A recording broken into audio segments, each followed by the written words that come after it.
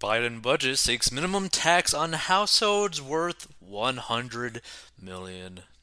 So President Joe Biden intends to propose a minimum tax of 20% on households worth more than $100 million and cut projected budget deficits by more than $1 trillion over the next decade, according to a fact sheet released Saturday by the White House Budget Office. The introduction of the minimum tax on the wealthiest Americans would represent a significant reorienting of the tax code. It would apply to the top 0.01% of households, with half of the expected revenue coming from households worth $1 billion or more.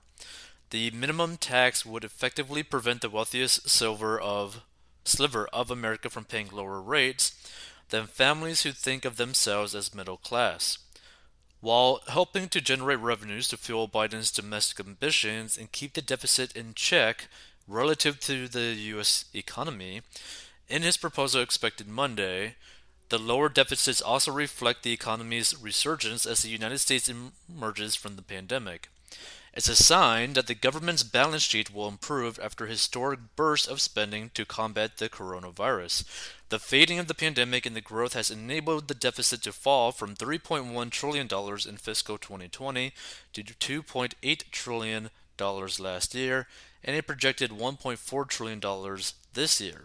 That deficit spending paid off in the form of the economy expanding at 5.7% pace last year, the strongest growth since 1984, but inflation at a 40-year high also accompanied those robust gains as high prices have weighed on Biden's popularity.